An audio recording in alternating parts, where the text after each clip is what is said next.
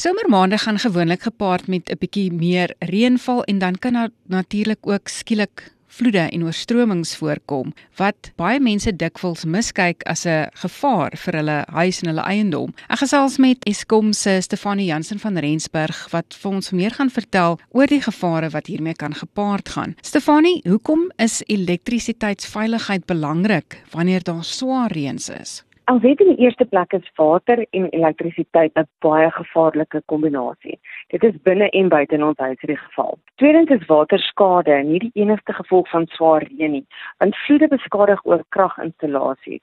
Soos jy weet, is water 'n geleier van elektrisiteit en daarom is daar 'n baie groter kans vir kragverwante beserings tydens swaar reën. Indien 'n stikkende of 'n ongeseelde kragdraad aan die water raak, sal die water dan die elektrisiteit deur die draad of die kabel gelei. As 'n mens dan met daai draad en die water in aanraking kom, kan jy baie ernstig beseer of selfs doodgeskok word. Sjoe, ek dink dis beslis iets wat mense nie in ag neem nie. Stefanie, watter impak het swaar reëns en vloede dan op kraginstallasies? Alsite elke jaar rondom hierdie tyd ervaar ons storms en swaar reën in die sentrale streek. En dit gaan gewoonlik met beskadigde kragpale en lyne gepaard. Baie mense dink egter glad nie aan elektriese gevare wanneer daar vloede of storms is nie. Dit kan dan ernstige gevolge meebring. Wanneer 'n kraglyn omval in 'n ewige storm, is die lewendige drade op of naby die grond. Indien dit hoogspanningslyne is, kan enige kontak met die lyne mense en diere doodskok. Die goue reël tydens en na 'n groot storm is dat mense op die uitkyk moet wees vir kraglyne wat omgeval het en dan van hierdie lyne af moet wegbly. Dit moet dan ook onmiddellik by Eskom of die munisipaliteit aangemeld word, sodat tegniese spanne uitgestuur kan word om die lyne te herstel. Alsite wat ook gebeur is dat motors op nat paaie gly en dan in kragpale vasry. Dit veroorsaak natuurlik ook skade aan die pale, wat die kraglyne laag laat hang en dan tot kontakrisiko's vir mense en diere kan lei. Ek gesels met Eskom se Stefanie Janse van Rensburg oor veiligheid rondom elektrisiteit wanneer daar swaar weer en oorstromings is. Stefanie, hoe maak ons seker dat ons veilig is tussen vloede of swaar reënweer?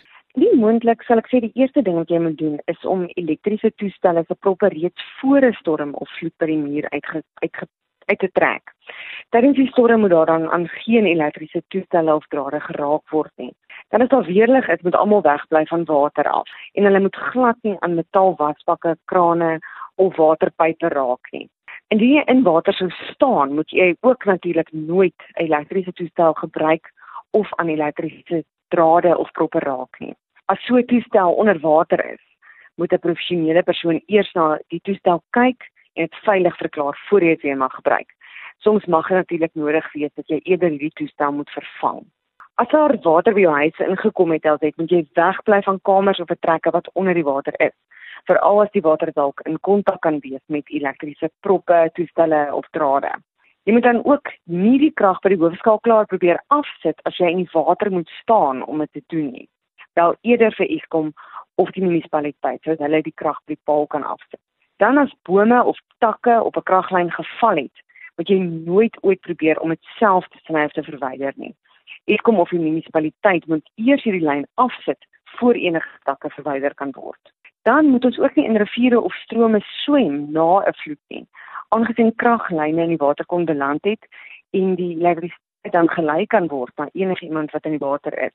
En laastens moet alle elektriese masjinerie of gereedskap ten minste 2 meter van water en enige nat oppervlaktes gehou word.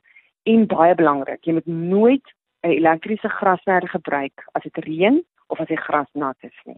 Baie dankie Stefanie, natuurlik 'n hele klomp nuttige wenke wat jy daar met ons gedeel het. So, wat moet ons nou doen as ons besef die huis is dalk nou onder water? Al weet as jy sien dat die vloedwater miskien by jou huis kan inkom, moet jy onmiddellik voorsorg tref deur dadelik die krag te gaan afskakel voor die water by die huis inkom. Moet dan ook nie weer die krag aansit na die vloed nie. Kry eers die elektriesien om seker te maak dat dit veilig is. En dan laastens, wat is die impak van onwettige of onveilige aansluitings tydens swaar reën? As dit die meeste onwettige aansluitings is uiters gevaarlik tydens swaar reën, omdat hierdie drade van hulle nie geïsoleer is nie. As 'n volwassene of 'n kind dan met 'n nat hand of 'n voet aan daardie drade gaan raak, is die risiko van 'n ernstige besering of selfs die dood baie groter. Indien jy die onwettige, ongeïsoleerde draad in 'n plas water lê, sal die hele plas water geelektrifiseer wees En enigiemand wat dan aan daardie water raak, sal geskok word. Dieselfde geld natuurlik vir riviere, strome en vloedwater. En op daardie punt Elzette, is dit belangrik dat jy binne en buite jou huis moet kyk vir enige beskadigde of swak geïsoleerde drade wat moontlik in kontak kan kom met water wanneer dit reën. Kry dan 'n elektriesien om daardie drade reg te maak en rapporteer drade in die straat aan Eskom of aan jou munisipaliteit. So beskerm jy jouself, jou geliefdes en selfs vreemdelinge. Stefanie, waar kan mense met Eskom in kontak kom? Elzette, ons het verskeie maniere hoe jy met ons kan kontak maak. Miskien is die maklikste een om ons kontaksentrum te bel by 08600 Eskom, oftewel 08600 37566. Op ons webblad het ons natuurlik ook Elzette die chatbot, wat 'n baie nutte manier is om met ons kontak te maak, sowel as die My Eskom Customer App. Dit dan is Stefanie Janse van Rensburg van Eskom oor kragveiligheid wanneer daar swaar reënweer en water betrokke is. Om weer na ons gesprek te luister, besoek ofm.co.za, klik op listen en dan op catch up.